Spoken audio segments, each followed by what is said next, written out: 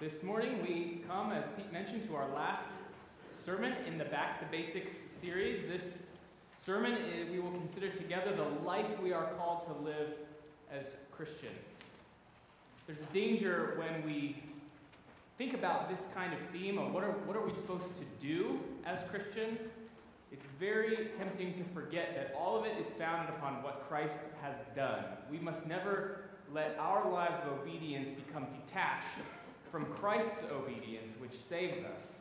And so it's important for us to keep both of these things in mind. Otherwise, we will go astray, and we will think too much of our own lives, our own behavior, our own obedience, and we'll put too much weight on our lives and on our obedience, weight that only really should be laid on Christ.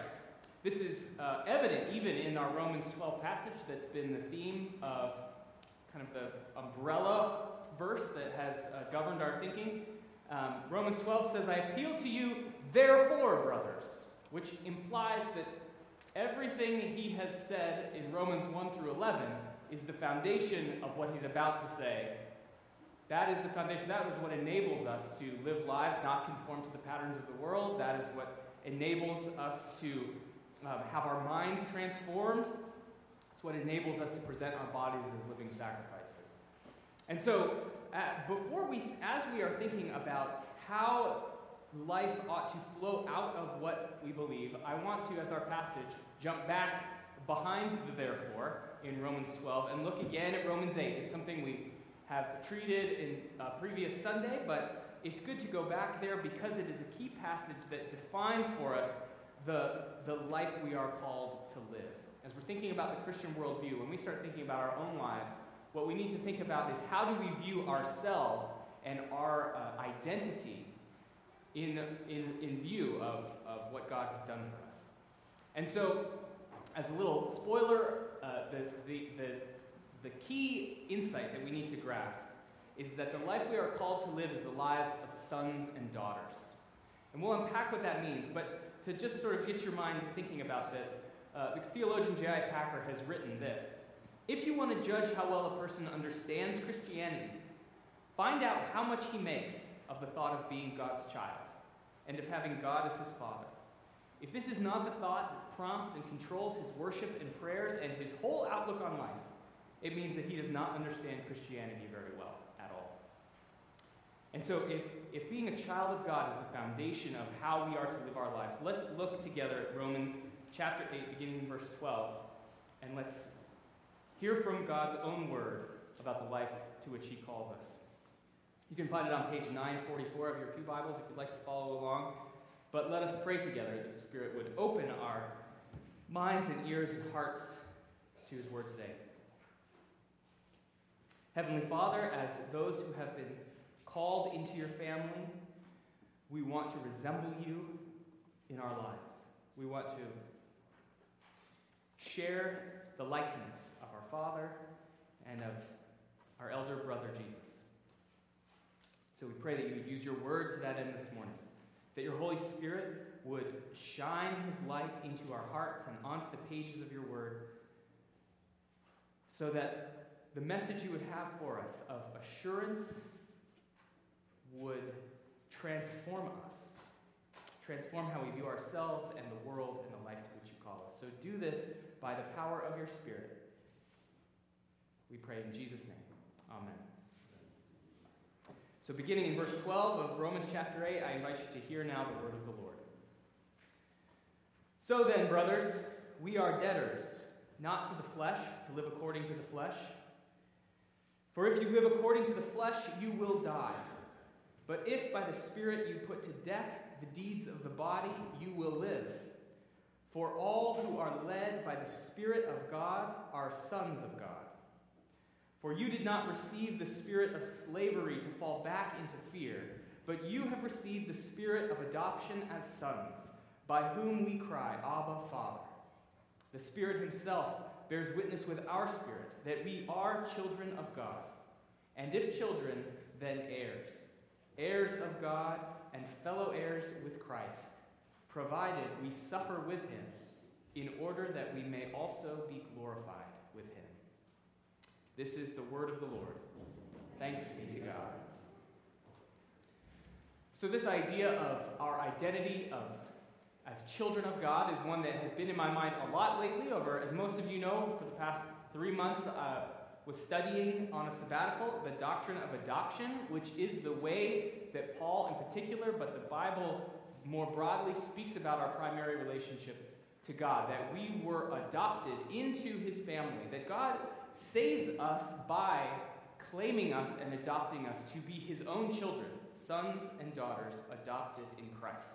There's a lot that this doctrine offers us in terms of helping us understand the Christian life, but it also helps us understand salvation, because what it emphasizes to us is that when God saves us, he doesn't just forgive us, although he does do that. He doesn't just cleanse us of our sin. He doesn't just redeem us out of something, any more than a family who adopts a child just sets them free from their orphanage. That is not an adoption. An adoption is when someone who is not part of a family is brought in to be a full member of a new family. And so adoption, the doctrine, reminds us that God doesn't just get us out of something, but he puts us into something as well. And that is what salvation is. Not only to be forgiven, but to be made sons and daughters in the family of God. To put it in Trinitarian terms, the Father sends the Son to be put in the place of sinners. And then the Holy Spirit puts sinners in the place of the Son. We are adopted. We are put in the place of the Son so that we might be in reconciled relationship with the Father. What God does for us in Christ, redemption, he also does in us by the Spirit, which Paul says in our passage is the spirit of adoption. And so it's so important for us to remember this because it has all sorts of implications for how we're supposed to live. Think about it this way. If, in modern day terms, the difference between a slave and a son might be, which is how Paul distinguishes in our passage, the two kinds of life. He says we are not to live according to the flesh, but we are to live according to the Spirit. And all who are led by the Spirit of God, in verse 14, are sons of God. So we have these options, to live as a slave or to live as a son. And so if we think about this in modern day terms, the most important thing to know about yourself is whether you are living as a servant or living as a son, living as a slave or as a son. And so we can think about this as an employee at a company or a child in a family. How are those relationships different? Both employees and children have responsibilities and expectations. There are things that we are expected to do, and ways that we are expected to live, but the ground of those expectations are completely different for an employee than they are for a child. One way to think about it is that for an employee, your behavior determines the relationship.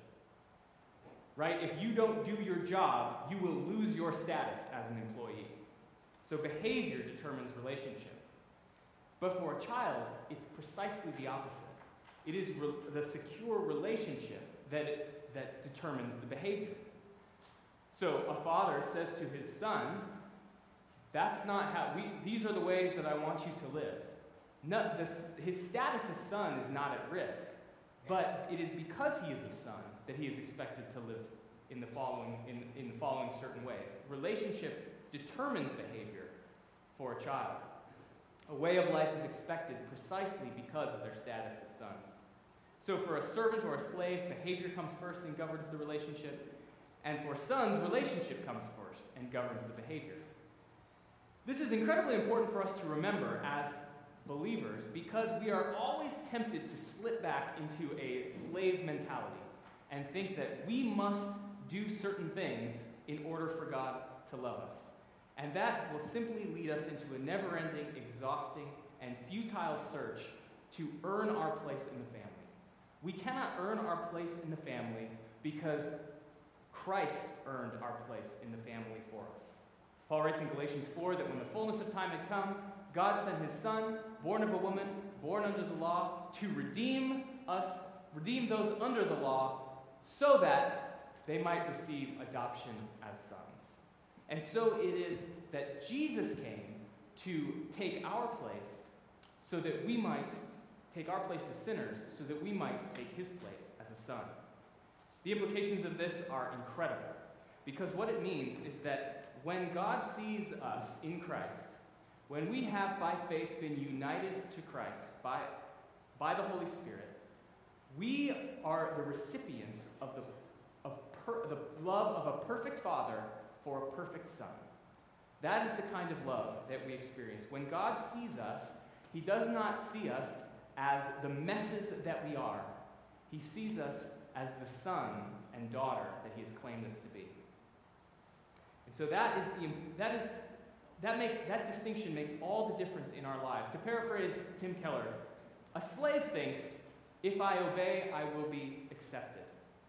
But a son says, since I'm accepted, I will obey. So what is the shape, broadly speaking, of the life of sons and daughters that we're called to live? What does it practically look like? Well, I think our passage gives us 3 ideas of what sons and daughters, how our lives are marked. And I think we see first that it is a life of struggling with sin, a life of courageous suffering, and a life of risky hope. This is how sons and daughters of God are to live. This is the Christian life to which we are called. Struggling with sin, courageous in suffering, and risky in hope. First, we see that it is a life of struggling against sin. Now, in our world today, sin sounds like, for many of us, the fun stuff of life that uptight, churchy people disapprove of. That's the way we typically think of sin. And so to do something like putting sin to death sounds like a kind of psychological pathology, right? That sounds like something crazy religious people do.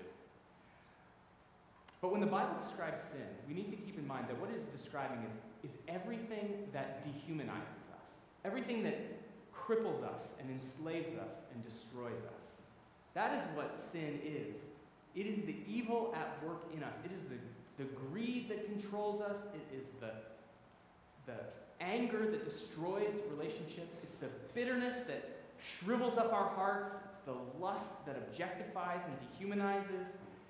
If we live controlled by these things, as Paul says, if we live according to the flesh, according to those things, we are not really living. In fact, we will eventually die, because those things do not lead to life. But, Paul says, if you put to death the deeds of the body, then you will really live. And so the son or daughter of God, the life to which we are called, is one of constant battle against death and sin and destruction in all of its manifestations. But notice that, as Paul says, if you put to death the deeds of the body, you will live. And so Christians aren't concerned about putting to death the sin in their lives because we are obsessed with sin, but because we are obsessed with life. We want to experience life as God intended it. And so we put to death the things of death that are in our own lives. We want to obey God as children, not out of fear, but out of love and gratitude, because of the way that God has brought us near to himself in Jesus Christ.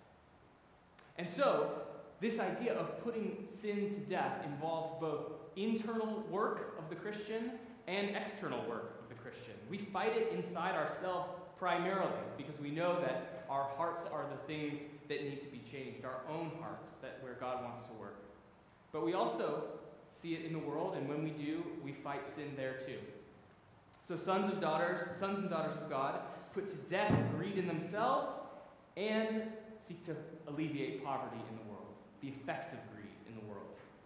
We watch the anger in our own hearts and confess it and lift it up to the Lord, and we promote peace in the world. The effects of anger we seek to alleviate. We put our own selfishness and self-centeredness to death through confession and receiving God's forgiveness, and then we go and lay down our lives for our neighbors in the world.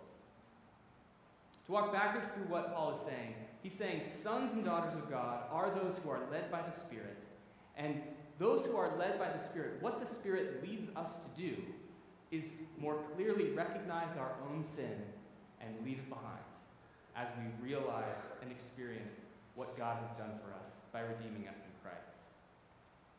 So practically what this means is that children of God are always asking themselves, what do I need to leave behind in order to please the loving Father who has rescued me out of slavery and welcomed me into his family?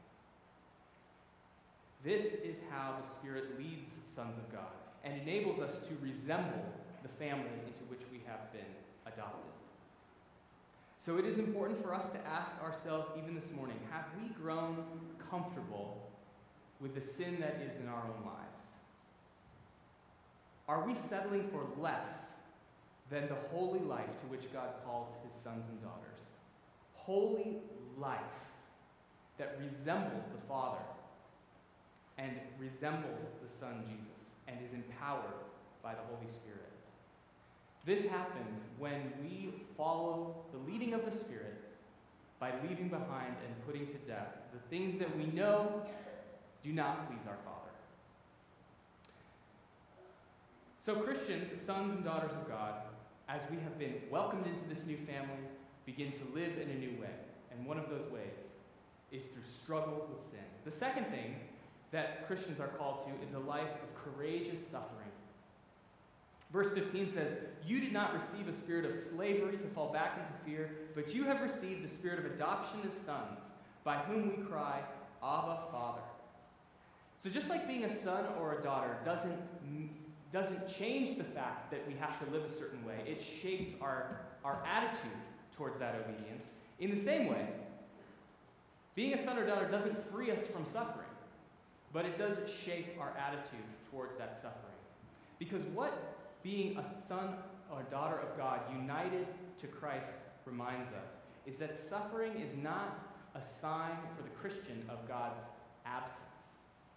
Indeed, suffering is often a result of our union with Christ, who is himself a suffering Savior.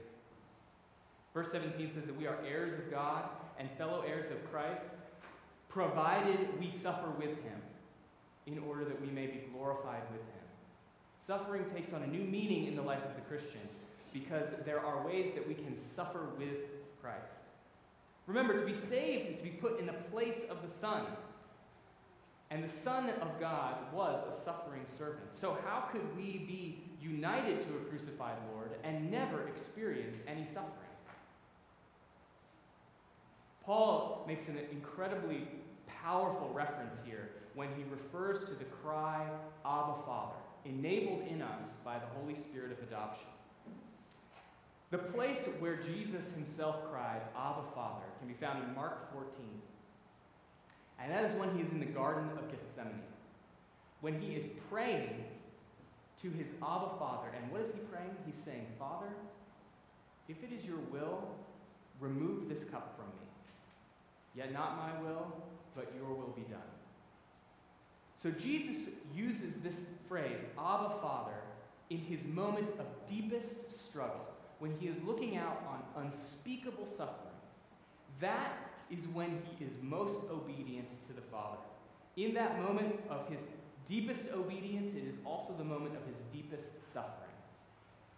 And so suffering and sonship go together for sons and daughters of God. We who are united to him, adopted in him as sons of God, we will find the Holy Spirit bearing witness with our spirits that we are sons of God when we are obedient to him, yielding to his will when it is most difficult. So this Abba, Father cry is not a cry of triumph. It's not a cry of confidence. It is a cry of those who know their deep need. But it is also a promise that we are not alone in our suffering. It is not a surprise, because we know that we are being conformed to the image of one who suffered, but it is also not definitive, because we know the one who suffered is the one who triumphed over the grave as well. And so we expect, as Christians, to suffer in order that we may be glorified with Christ. I think what is being emphasized here is the suffering of obedience, the suffering that comes when we are faithful to the Lord in the face of opposition. That is the primary kind of suffering Paul has in mind. And in some parts of the world today, that is a fierce opposition, where lives are literally on the line. And in our context in America, it's far more often a kind of social marginalization. But as sons and daughters of this Father, the Father who sent his Son to save us, the Father who sends his Spirit to make us sons and daughters, we are called to live a life in which we accept rejection.